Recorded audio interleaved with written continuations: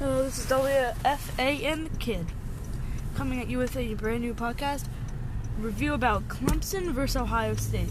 Ohio State the favorite coming into this game as the 2 seed, but Clemson always up for an upset. So, it was a thriller, absolutely nail-biter down to the end. Wonderful game. Wonderful comeback by Clemson. Let me tell you how this happened. So, Ohio State, first drive of the game, drives down the field. They do indeed score. As I recall, they scored a field goal first. But then, their first 2 possessions, they scored a touchdown and a field goal. They eventually led 10-0.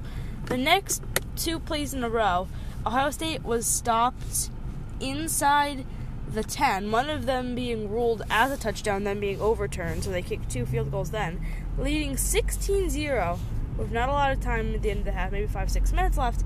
Clemson scores a wonderful touchdown, and then they bring the score to 16-7. And then the play of the game, in my opinion, Clemson quarterback running over 50 yards, I think over 60 yards actually, to get a touchdown, quarterback solo home run. Makes it 16-14 going into halftime. But Clemson did not stop there. Early in the third quarter, they score another touchdown to go on top, 21-16. There were no 2-point conversions taken in this game. I think there were a lot of times where there could have been one by both teams, but none happened. So after that, Ohio State came back with a pretty good possession, great run for a touchdown. And that made it 23-21. Very questionable call not to go for the 2 points.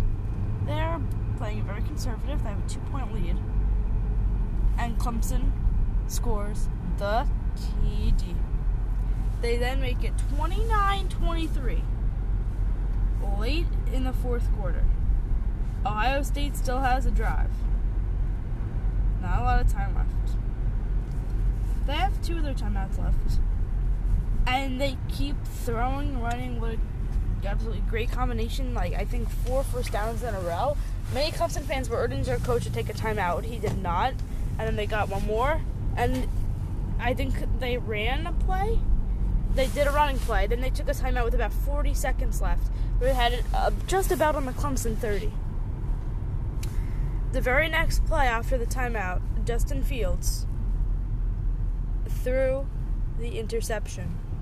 I don't know who he was throwing to. The Clemson guy was the only one there, probably panicked, trying to force it, and just kneeled in the end zone. They got in the 20-yard line. That was it.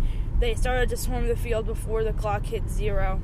Ohio State coach, with less than 30 seconds left, did not bother to take a timeout after Clemson ran. He just was done,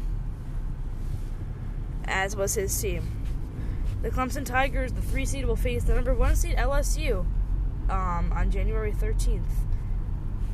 I will be sure to give you an update on that game after it happens, and let's go Tigers from here on. Thank you. This is WFAN The Kid.